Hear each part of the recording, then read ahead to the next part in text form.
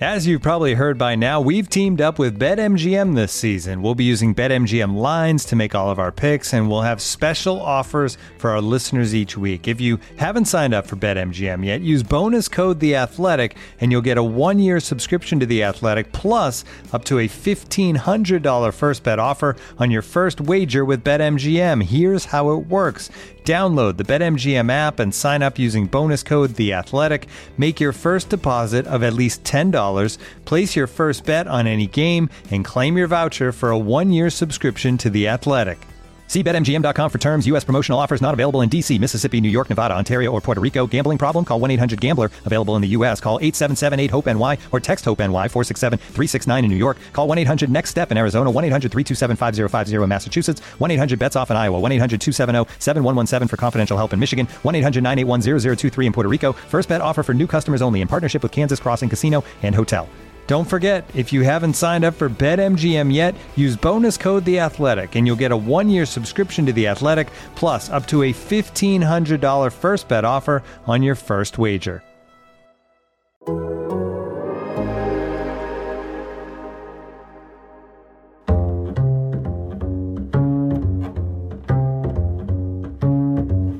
Welcome to Allocation Disorder. I am Sam Stayskell, joined as always by Paul Tenorio, coming to you on your favorite podcast feed and on the Athletic Soccer YouTube page. You can find us there.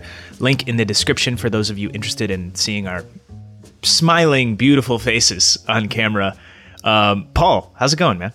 I'm a little worried because usually you say my friend and colleague, and maybe I'm on your bad side today.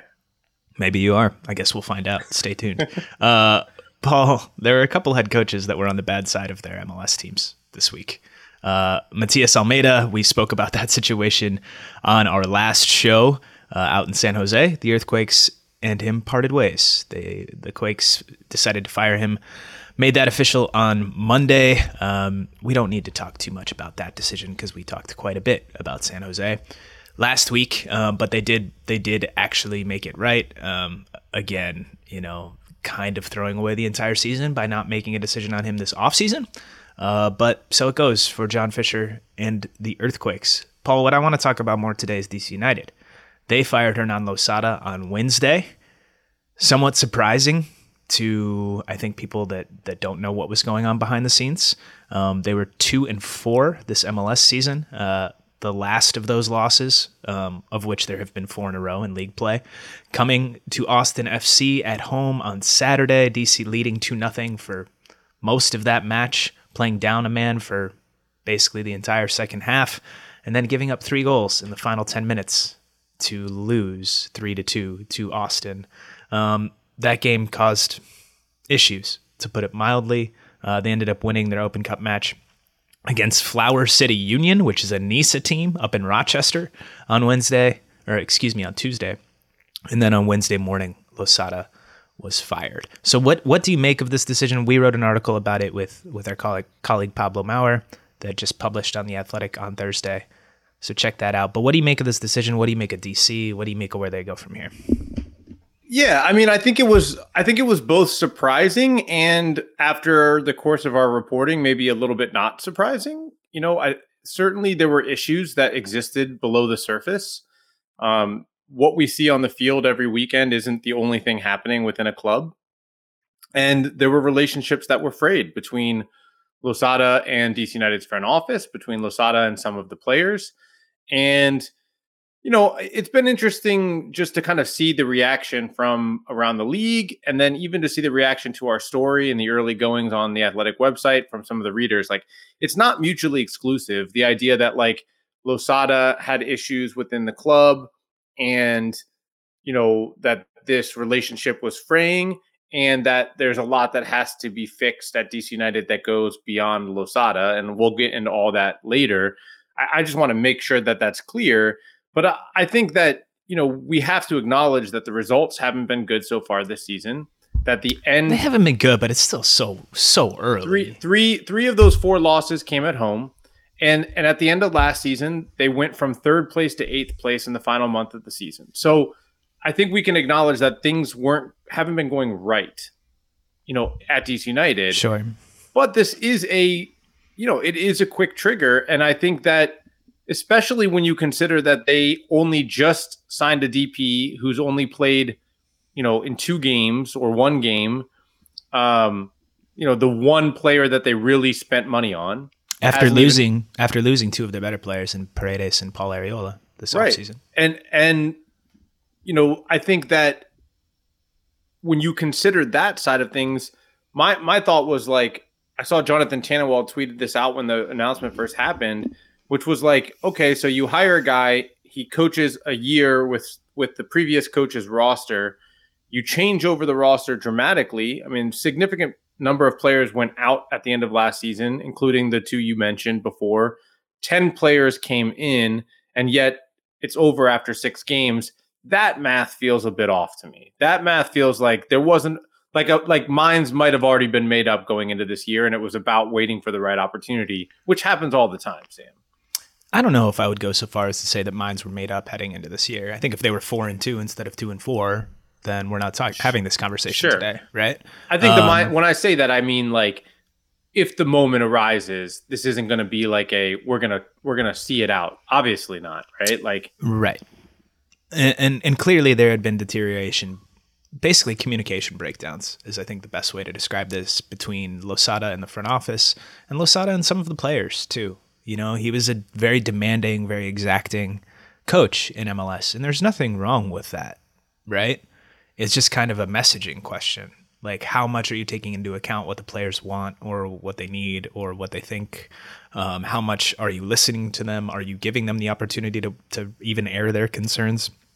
And from our reporting, it sounds like there wasn't a lot of that going on with DC United. And when you combine that with difficult training sessions and weigh-ins and fines for not making weight and all of those things, and a coach who really wanted to control a lot of aspects of these players' lives, right? From diet to sleep to how hard they're working, again, to the weigh-in thing.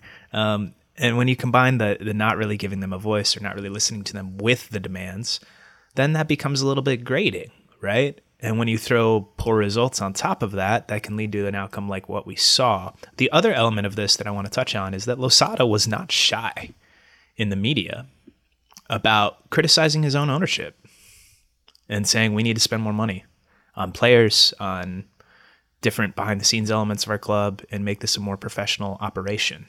And I had a source familiar with DC come to me and say, hey, it's one thing if the coach and the GM don't get along. That actually happens at many clubs in MLS, right? Owners don't necessarily care about that. What they do care about is when you start calling them out publicly. That makes your leash significantly shorter. And I think that's sort of what we saw here with Losada. That's an element to this story and an element and a reason why I think the leash was as short as it was and the hook was as quick as it was. Yeah, let's talk about that tension between a GM and a coach. It's normal and it's good in a lot of ways.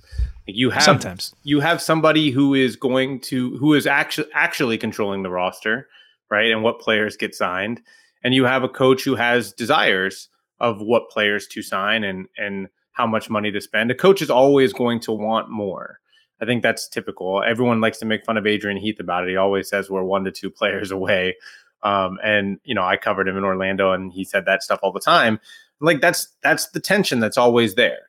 And it's about, you want that tension to be there at a professional level, right? Like it can go above that and then into the red zone where it becomes problematic. But I think that natural tension is just part of the job. I also think that what Losada was saying was true. There is a lot that DC United lags behind on when it comes to spending in this league. And I think back to, I'm going to try not to mention the team or there was another team that was similar to DC United in a few years ago in how they operated.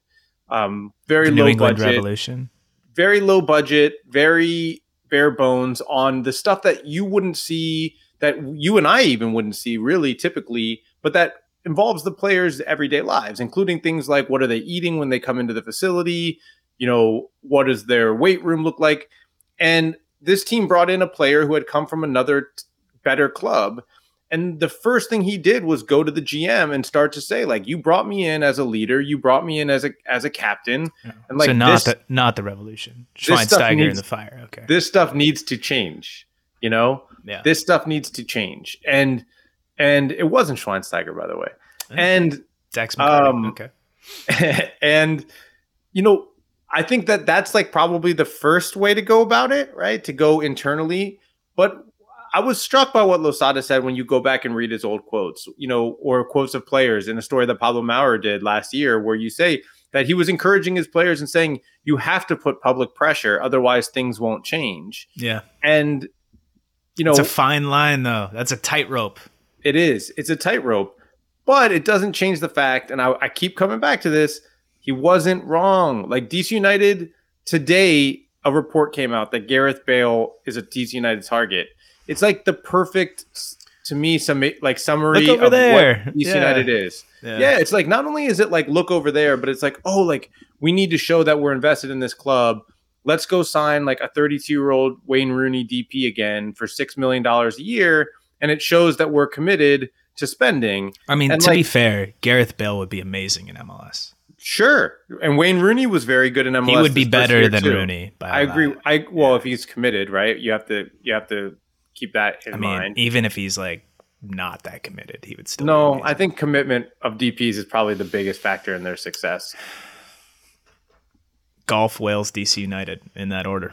Yeah. So I just my point is like that's not the way MLS works anymore. Like the league has moved on from one DP being a solution to truly what the idea of spending is. Like spending at a club to be successful long term goes into infrastructure. Sure. And they built a stadium and they finally finished the training facility, but you know, scouting networks, academy investment, analytics, sports science. These are the things where you start to set your club up to have long-term success. In a capped league, it's where you can really make a marginal difference. There's no cap on any of that stuff. How much you're paying your coaches, which DC United was not paying.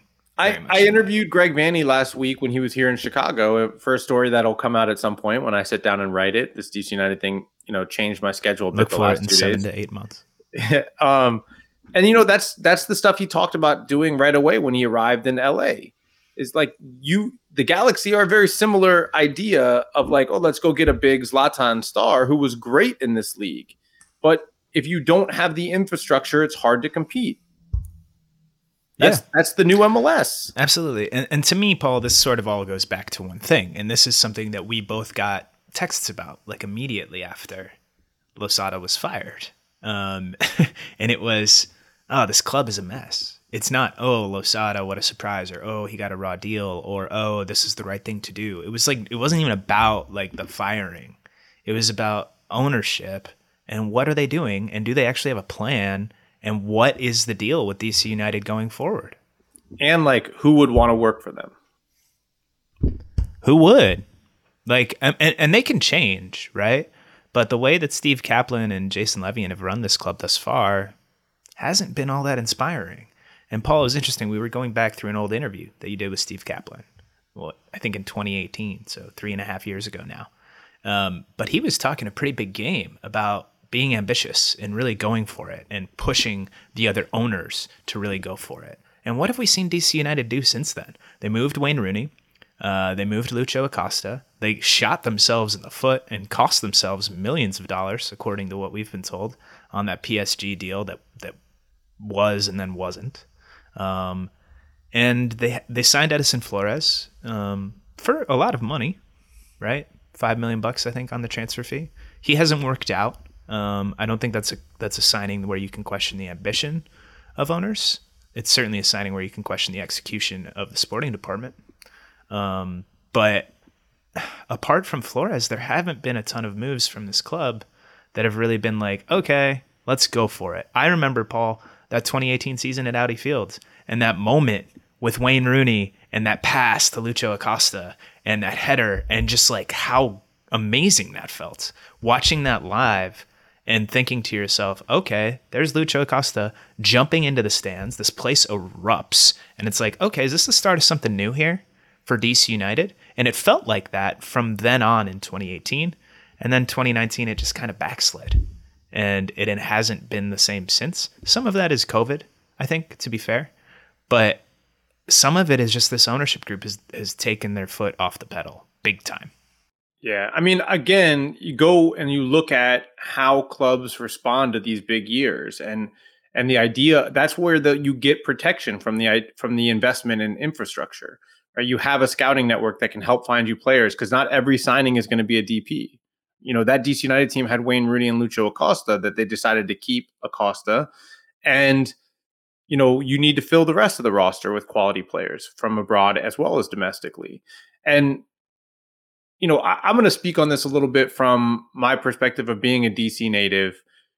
Growing up, I remember when DC United launched. I remember watching the first game against the San Jose Earthquakes. I put on my Instagram page a home video that I found last year, where I did a teaser for the opening game against the Earthquakes as a 10-year-old.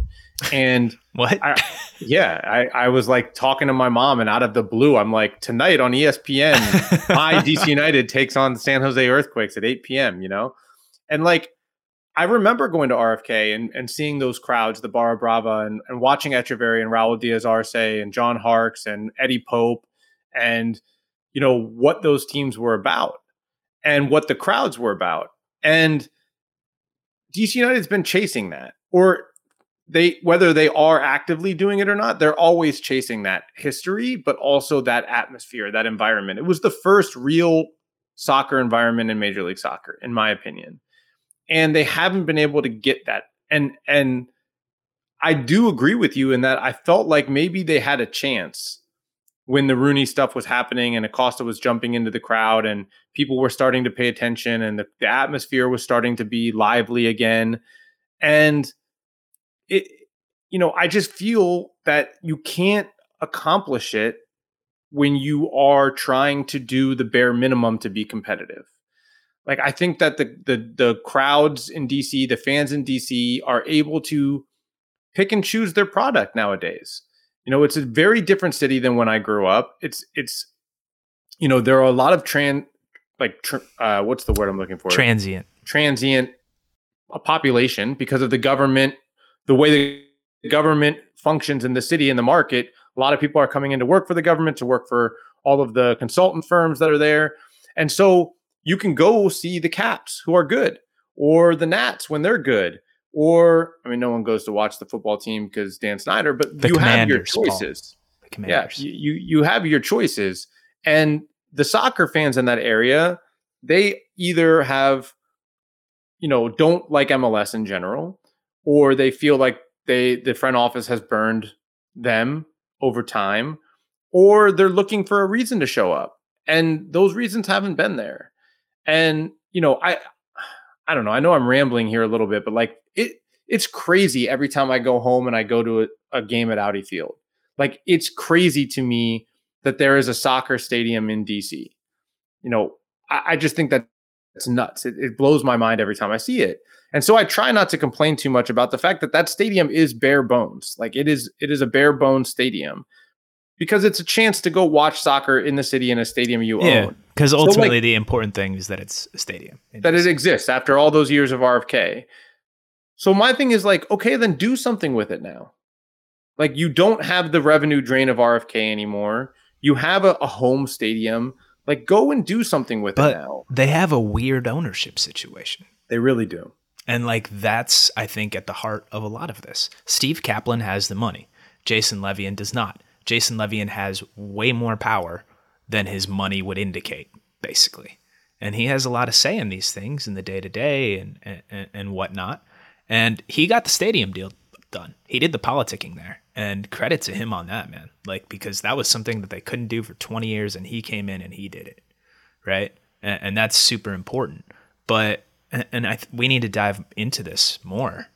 But I just wonder how much does the fact that, this isn't a poor individual by any means, but relative to the billionaire owners like Joe Mansueto in Chicago, for instance, or John Fisher in San Jose, not that he's doing anything with it, he doesn't have that money, not even close to that money. Like, he's closer to you and I than he is to them, you know? And so how much does that fact affect what they can do from a spending perspective? Is it a situation where there are capital calls and he's not willing to put in, and he doesn't want Steve Kaplan to put in because that would lower the percentage stake that he has in the team? I don't know. I don't know what their agreements are like. I don't know what their relationship is like contractually, but I do wonder about it. And I do wonder how much it holds this club back from a perspective of how much they can invest on players, on infrastructure, on everything, and how much they can really take advantage of the situation that they are in and were in back in 2018 when Kaplan was making those comments to you and Wayne Rooney was wowing the fans at Audi Field. I think what should stand out from this segment, really, to me, what stands out about it is those are the things we've just been talking about. Those are the things that are going to impact the success and the trajectory of DC United. Ownership, whatever the relationship is with Kaplan and Levian, their willingness to spend, their desire to be more aggressive, and to start to capitalize now that they've built the stadium and the training facility. You know, what do they want to do? How much do they want to spend? Who do they want to be? Do they want to be Colorado and Philadelphia? Do they want to be Portland? You know, that you don't have to be Atlanta. It's convenient to be like, oh, we're not Atlanta, we're not LAFC, we're not NYCFC. You don't have to be that. Toronto. You can be Portland. You can be Chicago right now, you know, and spending, you know, at a mid-tier level on players. What do they want to be? That's to me the bigger problem and the bigger question versus changing out Hernan Losada for Chad Ashton. Like, that's not going to make a long-term impact at DC United, I don't think. I mean, who knows? It might. Maybe Chashton comes in and dazzles us. Maybe. You know? The players seem to like him for whatever that's worth. We'll see. He'll have an opportunity for the rest of this season, from what's been reported by Pablo in our piece and by others elsewhere. And if he does well, I fully expect he'll get that job on a permanent basis. Did well in 2020. Yeah, limited time though. I think only 7 games, so small sample. One more game than Hernan Losada got this season, for whatever that's worth. Anyway, Paul, we're talking about owners. We're going to talk more about owners and specifically what makes a good owner in the next segment. So stay with us. We'll dive into that issue a little bit more. This episode is brought to you by Michelob Ultra, the official beer sponsor of the NBA. Want to get closer to the game than ever before? Michelob Ultra Courtside is giving fans the chance to win exclusive NBA prizes and experiences like official gear, courtside seats to an NBA game, and more. Head over to MichelobUltra.com/courtside to learn more. Looking for an assist with your credit card, but can't get a hold of anyone? Luckily, with 24/7 U.S.-based live customer service from Discover, everyone has the option to talk to a real person anytime, day or night. Yep, you heard that right. You can talk to a real human in customer service at any time. Sounds like a real game changer if you ask us. Make the right call and get the service you deserve with Discover. Limitations apply. See terms at discover.com/creditcard. Welcome back to Allocation Disorder. We spent some time listening to me ramble about DC United incoherently because I get upset when that team is not good.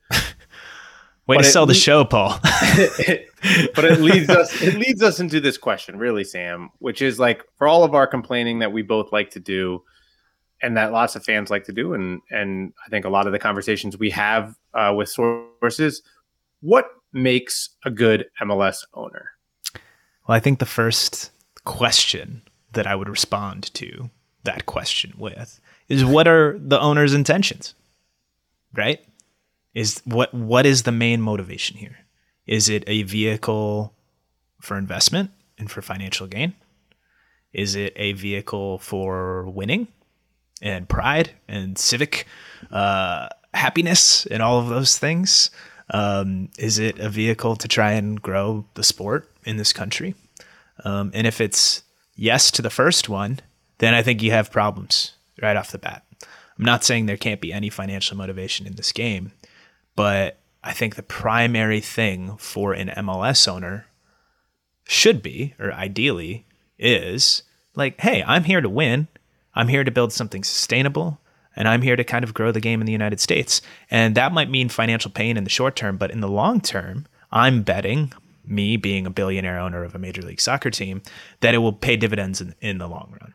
And I will eventually be profitable. And even before I become profitable, my stake, right, my valuation of my club will rise, maybe dramatically or maybe incrementally.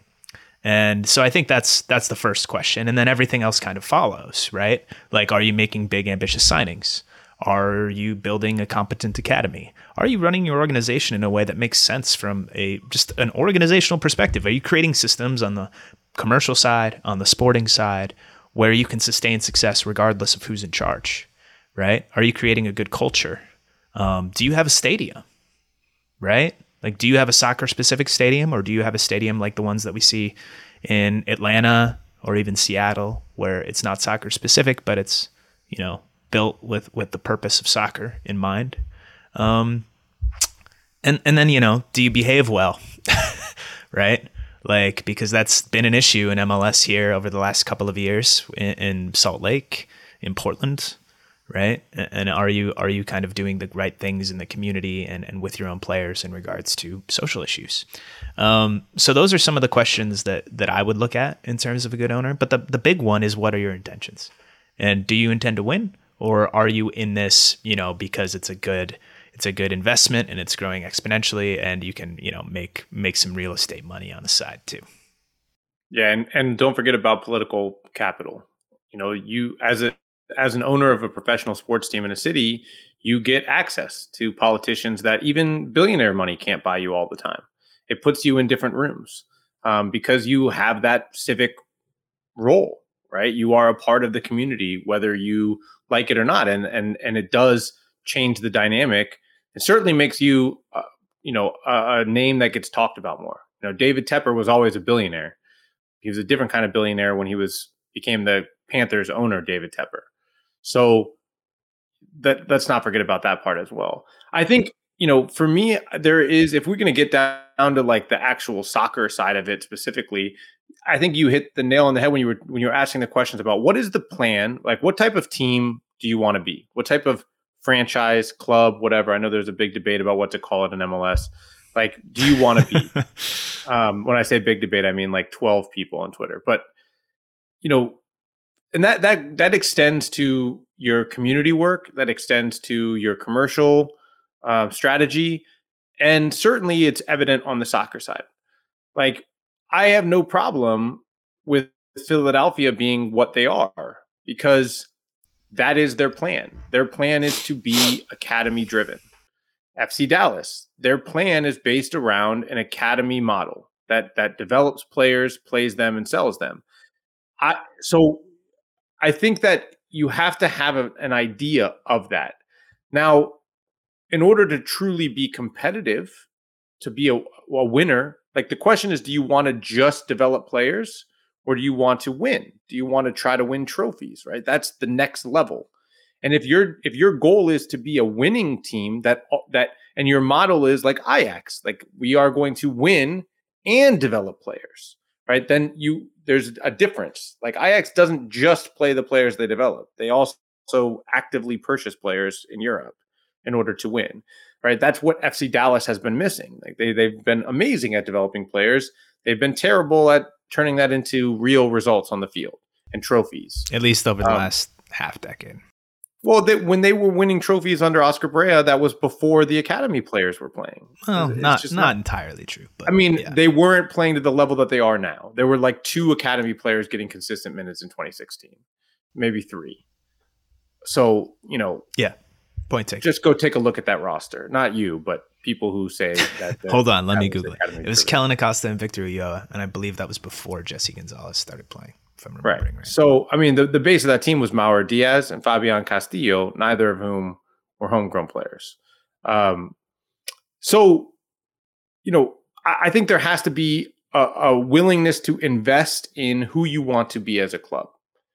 And then I think there's the most interesting side when it comes to the soccer part is a willingness to give that money, that investment, to the people you empower in your organization, the COO, the CSO, to give them the investment to accomplish that goal. and to know when to be hands off as well. Yeah. And that's a really hard thing for people to do. Not even hands off, just empower the people that you have. Empower the people you have and don't kind of step on their toes when they're trying to put into place like what you've hired them to do. But I have no, Sam, we talk about this all the time. You know, when I brought up Dallas and Philadelphia, what I'm trying to say is like, I have no problem if every team wants to do it differently. I mean, MLS doesn't really let you do it differently too much, but like you can find different models to be successful. Not every team has to be Toronto signing a $12 million DP. Well, but this gets into an interesting area for me. And that's the specific area of soccer in the US and in Canada and where it stands and where MLS says it wants to take it, right? And if MLS wants to be one of the best leagues in the world, and if it wants to be a cultural phenomenon, and if it wants to be a real part of our sporting landscape in a way that it is plainly not right now, then I think some of these owners have a deeper responsibility, right? And when you say, okay, if you want to be an academy-focused club and you want to do it like Philly and Dallas, do it. Well, yeah, I have no objection to that from a purely sporting perspective. Like none at all, right? And what they do, they both have done pretty well, in my opinion. But when you're talking about the other side of it, which is such a huge part of this, man, it's such a huge part of this league and this game in this country, then there's got to be more, especially when you're talking about cities that size, right? We talk about, and not just us, teams like Dallas or Philly get talked about in MLS circles like small markets. These are not small markets. I believe they're both top 5 in the country. These are big, big, big cities. And they have ownership groups that don't treat their teams like big market teams, straight up, right? And on the one hand, I get it, right? Because Dallas, the Hunt family, Philadelphia, Jay Sugarman doesn't have the money that a lot of these owners have. So I think that's the main motivation there. The Hunts do, for certain. I get it. They've invested millions of dollars into this, tens of millions of dollars, maybe even more, maybe hundreds. And they haven't seen operational returns on that money. So who are we to sit here and say, hey, spend $15, $20 million more a year on this team. It's not going to get you great returns in terms of revenue. It's probably not going to get you immediate returns on the field. And it might not make you that much more of a thing in your community. But you got to do it, right? Who are we to say that, right? Especially when they're sitting back here and saying, why would I do that? My franchise valuation has gone up 20, 30 times in the last 10, 15 years. Like, why would I do that? So I get it, but you know who can say those things, Paul? The owners that are actually doing it. Yeah, that's true. The ones who are getting sick and tired of and like Dallas. this is like MLS's free rider problem, man. Because these valuations have gone up in large part because of what people like Arthur Blank and what people like the LAFC owners and the Toronto owners and what have you are doing. Right? And they are the ones pushing the league forward. And meanwhile, the Dallas and the Hunts and Philly and Colorado and San Jose, they can all sit back in the cut and be like, yeah, I'm just going to limit my costs and watch this valuation go through the roof. And, maybe I'll make some real estate money on the side. And that's a good business, right? I might lose a few $1,000,000 a year, but I'm passively making way more than that in terms of my valuation. And those few $1,000,000 a year, let's just write it off. It's not quite as much as a few $1,000,000 a year looks like, right? So I don't know. If I'm Arthur Blank or an owner like him, I'm going to these guys and be like, yo, it's time to start pulling your weight. And MLS thankfully doesn't have as many owners who are just, along for the ride as they used to. And that's a good thing. But there are still some. And I would include San Jose and DC both in that group. Yeah. Well, I think if like we want to just like basically say what does the ideal MLS owner looks like? Well, it looks like Arthur Blank or Joe Mansueto. Like let's be frank, right? Both owners who have come in and basically said, what do you need to be successful? Here is the money to do it. Yeah. For Chicago. And by the way, look at Atlanta. Like they're probably one of the few profitable teams in the league, I would guess. Definitely. Like Arthur Blank has more motivation to keep spending than does Joe Mansueto at this point in time. Yeah. But that's what it looks like. It's a willingness to try to be successful by spending money and caring a little bit less about not a little bit less, caring a lot less about the short term. Not caring at all. Or not caring at all in the case of Joe Mansueto. And understanding that this is a long-term game you're in, and that there is, I think there, from sitting down with Joe Mansueto, I think there is a bit of civic. Like it's like I don't want to call it a toy, but it's like this is something that represents the city that he loves. He wants it to become a thing. He's not doing it he's not doing it to make money. He's not doing it to flip it in a few years. He's doing it to be a part of his legacy. Yeah. And that creates a different type of motivation in an owner that I think is, an ideal in that, it's not about the bottom line. And that always changes the equation about what you're able to do. Paul, we talked about Mansueto. Was it last week or the week before? I can't even remember. I think it was last week. But I had somebody who really knows the landscape both here and in Europe text me after that. And he was like, man, that Mansueto interview blew my mind. He's like, I knew how much he was spending, but I'd never really thought about it all together at once. And you look at how much money he's spending, you look at you guess what he's probably getting back in return. And this guy is clearly in it, right? He is in it. And it's telling, right? First of all, it's okay, this is sort of the ideal MLS owner. It's a benevolent, soccer loving person who wants to create something really cool for his city and wants to grow the sport in this country, regardless of the fact that he's setting hundreds of millions of dollars on fire in the short term, no pun intended. That's what you need, right? But isn't that also a little bit concerning? I don't know if it's damning. It's definitely scary that if MLS is going to get to the place it wants to get, and if it's going to get there with the speed that people like you and I and probably a lot of people listening to the show want it to get there, it's going to require 20 of Joe Mansueto, and there aren't 20 Joe Mansuetos right now. Right. I mean, yes and no, Sam. I mean, you don't have to be Joe Mansueto if you're Arthur Blank making money every year. Sure. You're putting, but Paul, we talk about this. But we talk about this. It's much easier to do what Arthur Blank is doing when you're starting with, again, no pun intended, a blank canvas. MLS has maybe 3 expansion slots left. There are very few blank canvases left. And so you're going to start getting to a place where the only places new owners like a Joe Mansueto can come in and do what Joe Mansueto is doing is in a legacy market where there's 20, 30, who knows, 35, 40 years down the road of history of failure, right? Yeah. But you don't, it doesn't, I just think that you need some Joe Mansuetos and Arthur Blanks, and MLS is starting to get them.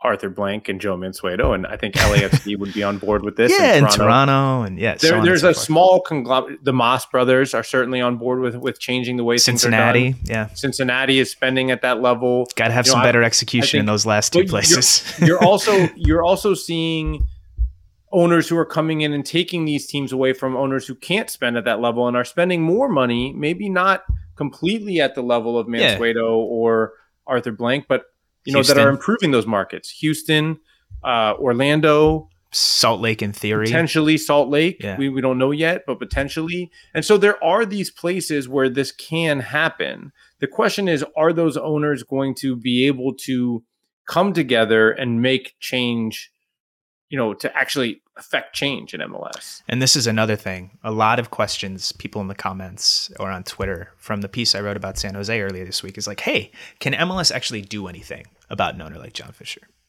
Right? What levers can the league pull to motivate this person to try harder? Right?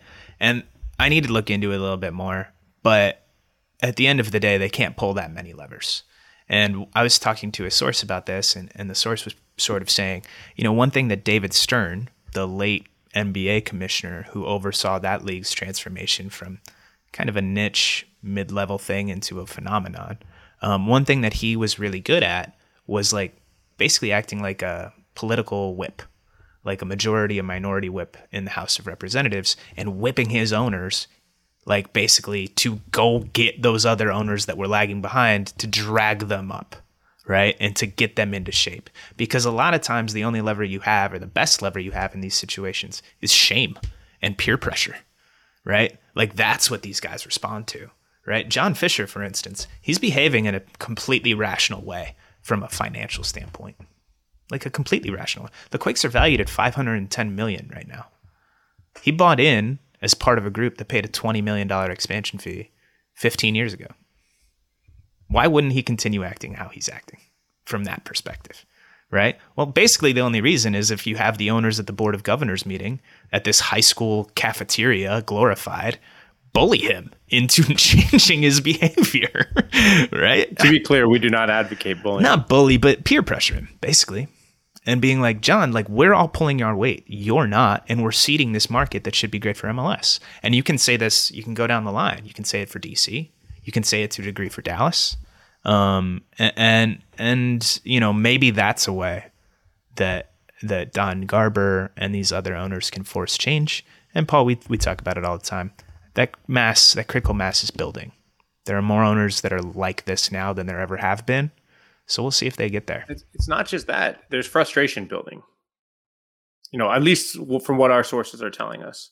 There's frustration building with some owners who have been okay, kind of doing their thing and spending the way they want, who are now looking around the league being like, you know, this is BS. Yeah. You know, this is not okay. And the question is, when will they start to talk about that at the BOG table? Yeah. When will they start to advocate? And when will they start to talk to us about it, Paul? That's right. Most importantly. Arthur Blank, call me up. Call me up, man. Go talk to your PR guy. He has my number. Oh, man. You have anything else to add? I think this is a good place to end this segment and transition into the final one, where we can talk more about some owners in a situation going on down in Miami, some trouble in Columbus, some dual national stuff, some cup sets, U.S. Open Cup back in action this week. So last chance saloon here. Paul, you got anything else you want to say? No, just, you know, again, there is no perfect formula for an owner unless you're Joe Mansueto and Arthur Blank. Or Toronto and LAFC who are trying. Really, that's what it comes down to. Right? Just try. Just try, baby. Genuinely try, though. Not like fake try, like real trying. And we know when you're trying and when you're not. Okay? It's very obvious. Just try. That's all. Stay with us, Allocation Disorder. This episode is supported by FX's Welcome to Wrexham. Celebrity owners Rob McElhenney and Ryan Reynolds' small-town Welsh football club has finally been promoted into League Two after 15 seasons in the National League. Dedicated staff and supporters celebrate the team's return to glory while bracing for the newfound challenges that come with being in a higher league. Will Wrexham AFC stand up to the challenge and rise again into League One? FX's Welcome to Wrexham, all new, Thursdays on FX, stream on Hulu. Hey folks, this is Taylor from the Total Soccer Show, reminding you that we are inching ever closer to the start of the summer transfer window, which means there are teams that will buy and sell their players early, there are teams that will leave that business very late, and there are teams that will operate in between.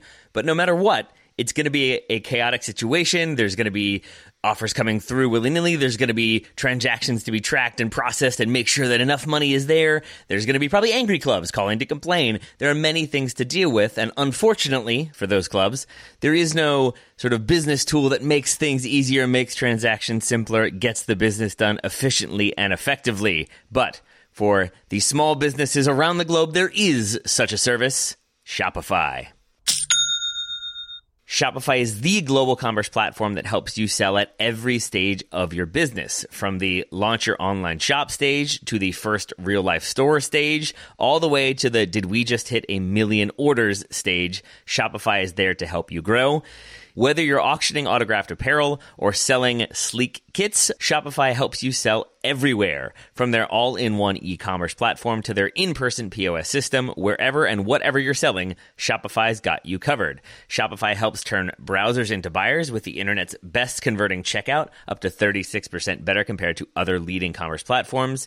And you can sell more with less effort thanks to Shopify Magic, your AI-powered all-star. And I really appreciate that about Shopify. No matter how big you are, no matter how fast you want to grow, Shopify gives you everything you need to take control and take your business to the next level.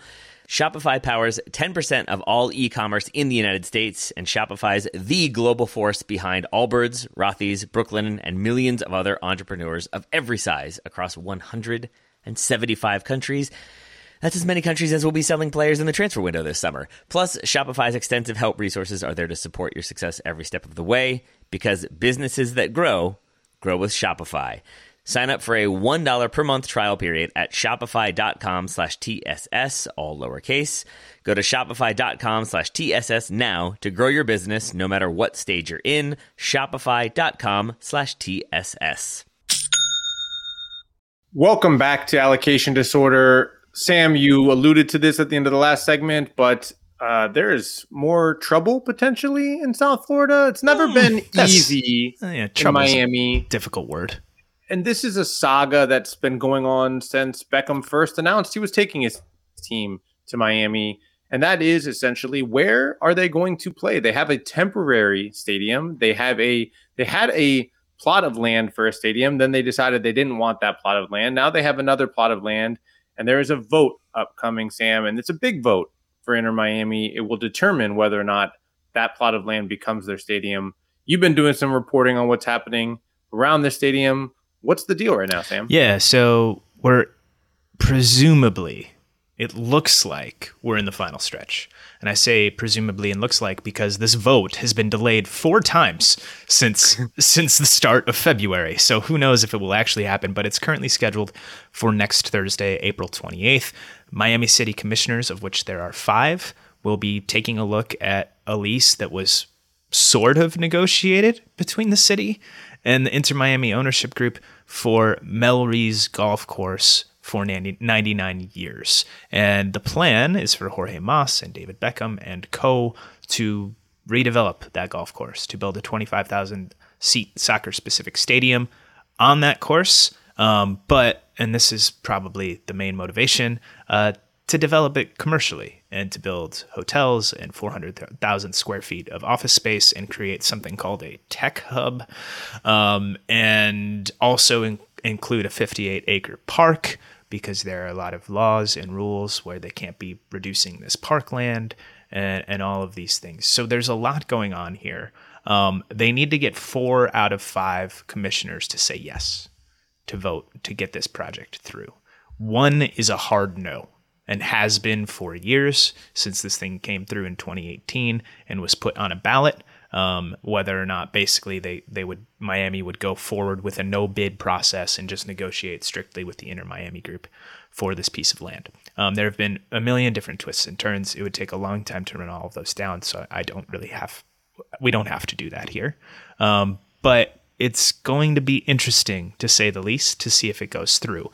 And this has sort of popped this week because Billy Corbin, who's a filmmaker, documentarian, and kind of local activist down in South Florida and in Miami, made a video that he released on Twitter earlier this week, basically slamming this effort to build this stadium and to redevelop this property, which right now is a golf course, but a public golf course in Miami.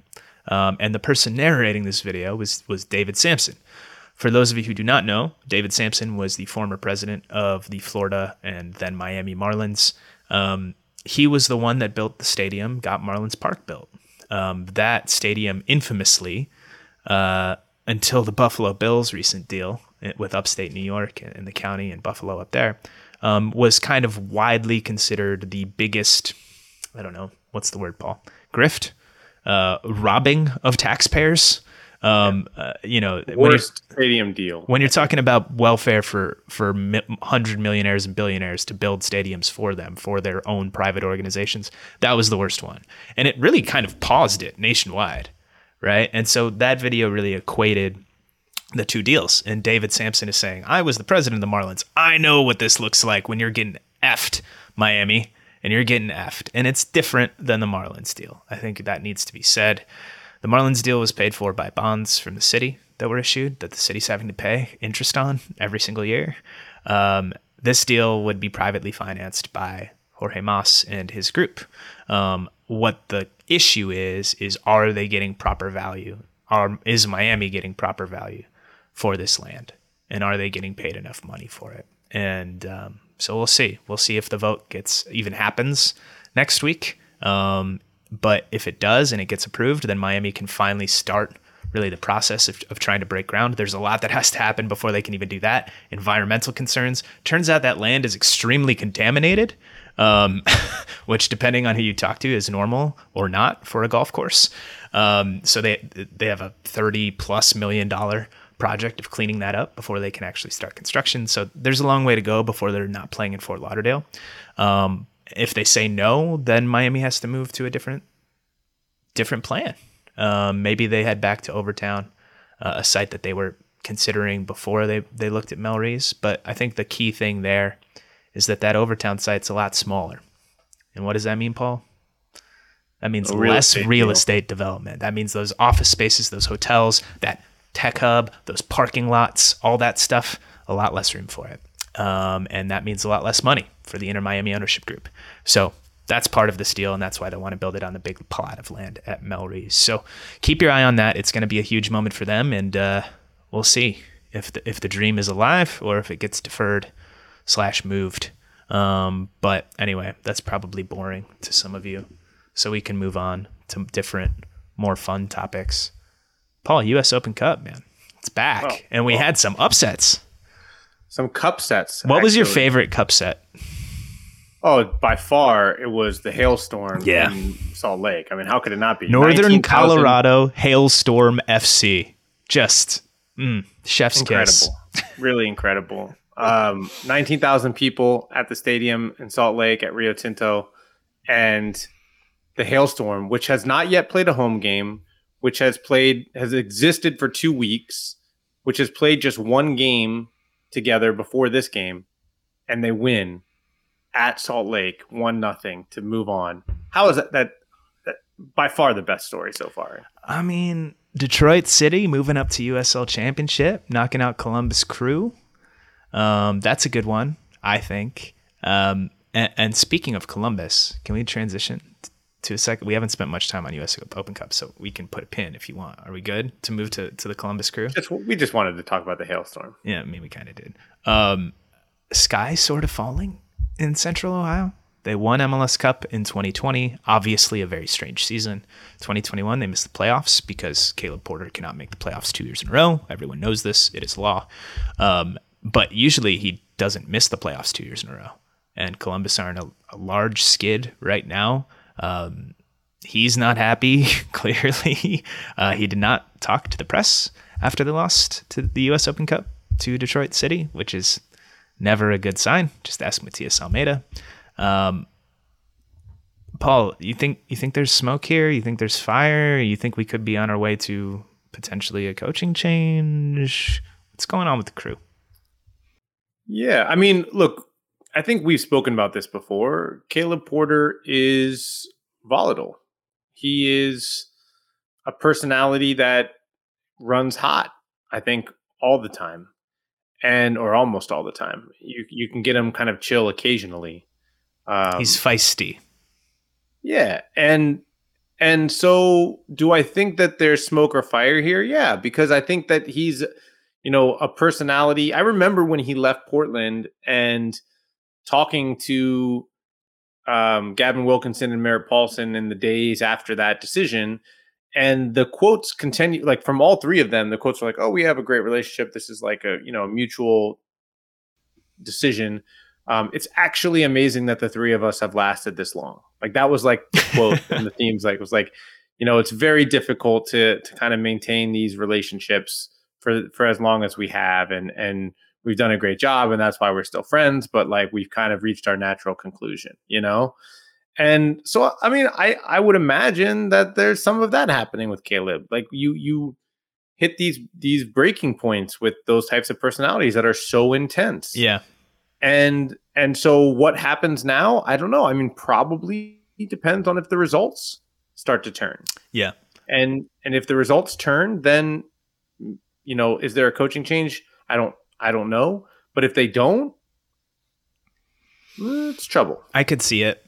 I think the Portland comparison is interesting, or the note that you made there is interesting, because I was talking to somebody who's familiar with the situation in Columbus on Wednesday, and sort of going back and forth between Portland and the Crew. And we were talking and we sort of came to the conclusion Portland had those big personalities besides Caleb Porter, right? Certainly in the front office, but also, even among players. Columbus doesn't really have that same they don't have those same type of people, right? They're competitive, don't get me wrong. No one gets to that level without being competitive. But I don't know that the Crew really have the type of people in the front office or the locker room that are really going to check Caleb in a way that maybe Merritt Paulson or Gavin Wilkinson would have, right?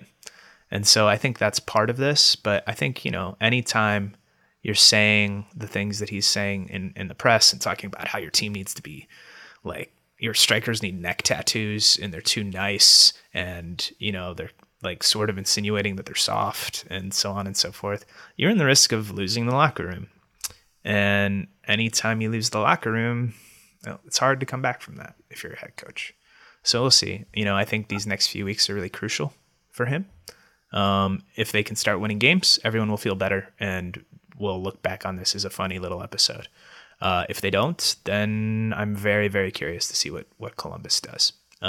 So yeah, that's certainly one worth keeping an eye on. I think there's two more facts that we should put out there that would factor in here. One is that the general manager, I think he's now president of the club as well, Tim Bezbatchenko, was hired after Caleb Porter. Yeah, thank you. Which is a significant point in that, Merritt Paulson and Gavin Wilkinson hired Caleb. Bezbatchenko did not. And I think that's notable. But also that when they hired Caleb Porter, they gave him a big, fat, guaranteed contract. And he still has another year guaranteed after this, I believe. Yeah. He's paid, well. And I don't know what the owners will do. They're new with the Crew. Yeah.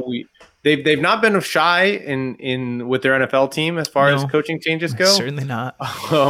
So maybe that's indicative of what would happen if they reached a breaking point. But I just think those two things are worth keeping in mind in regards to the Caleb Porter situation. For those who don't know, the Haslams own the Crew and the Cleveland Browns. So, that paragon of success, the Cleveland Browns, and virtue these days as well.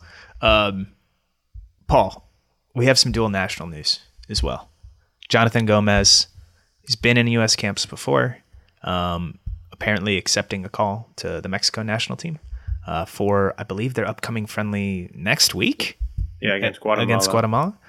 He is currently with Real Sociedad, playing with their reserves over in Spain, formerly of Louisville City in USL, and before that, the FC Dallas Academy. And a guy in your neck of the woods, Gaga Slonina, who keeps getting shutouts in MLS, not facing a ton of shots. I think it's important to point that out. I don't think the Galaxy had a single one on goal on Saturday, but keeping the zero, so that's good. Young goalkeeper. Everyone thinks he's very, very talented. He is a Polish dual national, and Poland is apparently getting set to call him up. He has also been involved with the USMNT and was even with them during one of the qualifying camps. What do we make of this? Should people be freaking out? Is this legit between Slonina and Poland, or are we all going gaga over a bad romance, Paul? Just gonna let that sit there for a second. Just stewing it. You know how I feel about dual national panic and dual national talk. Do I? I don't know that I do. And the way I feel about it is, if you don't, the way I feel about it is this. Look, these are incredibly, at some point, these kids have to make these decisions, and they're incredibly personal. It goes back to when we recorded the episode after the game in Costa Rica, and the feelings that I was feeling in that stadium when those anthems were playing. I don't feel, it's not about do I feel more American or do I feel more Costa Rican. I am half American and half Costa Rican by blood. Like, that is just who I am. And that's how it is for these kids. And those, the feelings that you have they all are related to how you grew up and your relationship with your family and the way you were raised at home and what things were like. And yeah, sometimes the pressure you feel from friends and family and the pressure you feel from the outside world, all of these things are factoring in, but ultimately it's going to come down to like a personal decision.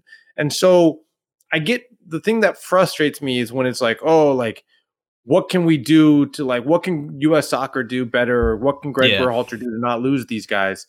And with both of these players, I think they've done exactly what they need to do, which is call them into camp with the senior national team. Certainly with Gaga Slonina with the youth national teams as well. I don't know if Gomez has, I haven't looked at Gomez's background to see how often he was called into the youth national teams, but they both played for the U.S. senior national team in the or been in camp with the U.S. senior national team in the last 6 months. They've been exposed to the environment, and now it's up to them if they want to go to, like Jonathan Gomez. The report is he wants to go and see what camp is like in Mexico, just like Araujo and just like Efra Alvarez. Why not, man? And if Slonina Slonina wants to explore the option with Poland, by all means, go ahead. But it's going to come down to their decisions. I would say that the idea that these players should be cap-tied simply to end their ability to make a decision is ridiculous. And, I hope that these players are given the space and the consideration that they deserve and understanding of what it feels like to have to choose a country. No other place in the world do you have to make a choice like this that has like professional implications. Like it's just a very awkward thing that you have to like, that you're going to be perceived as picking one more than the other. It's just weird. Yeah. And it's also a very normal thing in the world of international soccer these days. And I think your point about what can U.S. soccer do, I think Greg Berhalter has done a nice job in this area, and Ernie Stewart and Brian McBride. Ernie Stewart himself, a dual national as well. So, you let the chips fall where they may. Obviously, it's an incredibly personal decision, as you just said. There's also a business element to these decisions too for these players. And I'm not talking about money necessarily, but professional opportunities and all of that. And that's part of it. It's head and heart for these guys. And where you fall on that spectrum it's very individual and personal, and everyone does it differently, right? So, but yeah, I would echo what you said in terms of U.S. soccer and what they can do. And it's very difficult to predict what's going to happen. We've seen impossible to. Yeah, Jonathan Gonzalez was one dual national who looked like he was going to be a big star and hasn't been with the national team. Efra Alvarez hasn't really factored in too much with the Mexican national team. Julian Araujo, could go to the World Cup with Mexico. Probably would be going to the World Cup with the U.S. You just don't know. How these careers will shake out. Obviously, if we want to get into it really quick, Gaga Slonina is the top young goalkeeping prospect in this country, and so that would be that would not be ideal to lose him. Jonathan Gomez plays a position of need for the U.S. at left back. If he continues to develop, it would not be ideal to lose a left back prospect at a position that's typically been volatile, but. It's going to come down to what these kids want. Yeah, absolutely. Bad week for the Slonina news to come out, just in terms of the anxiety of USMNT fan base, considering what we saw from Zach Steffen over the weekend. But that's a different discussion entirely. Real quick, Paul, just kind of wrapping up here. A couple other notes. Chris Richards out with an injury. Looks like he's going to be out 3 to 4 weeks, which will, I think, put his involvement for the June camp into question. Weston McKennie, obviously, still dealing with his injury. Gio Reyna still dealing with his injury. Unfortunate timing for the U.S. because that June camp is kind of the last long chance to really get this group together and work out the kinks and kind of push forward ahead of Qatar. It will be interesting, though, in that it allows Greg Berhalter to introduce some new faces. And I think that this is the one camp to do it. Take a look at guys like we've talked about on this podcast before, guys like Georgi Mihailovic, and maybe Haji Wright and those players who are on the fringe, and give them the opportunity to make an impression. And I think Greg Berhalter said it on his podcast with Bobby Warshaw that he hopes that he can introduce some new faces in June. So I'd expect that. Yep. We will see. We'll find out probably in about a month. So plenty of time to talk about it before then. Plenty of time to talk about other stuff. We talked about a lot on this show. Thank you for sticking with us through it. If you watched on YouTube, thank you for that. Let us know what you're thinking of our presentation, I guess. If you think my hair is dumb, well, just don't. I wore a Boca Juniors jersey, and you couldn't really see it on this episode. I did that just for McKelly and Nico Cantor, basically. So. Wow. Okay. Well, we'll find out if they listen now. They're on the spot. Thanks for listening to Allocation Disorder. I'm Sam. He's Paul. We'll be back next week.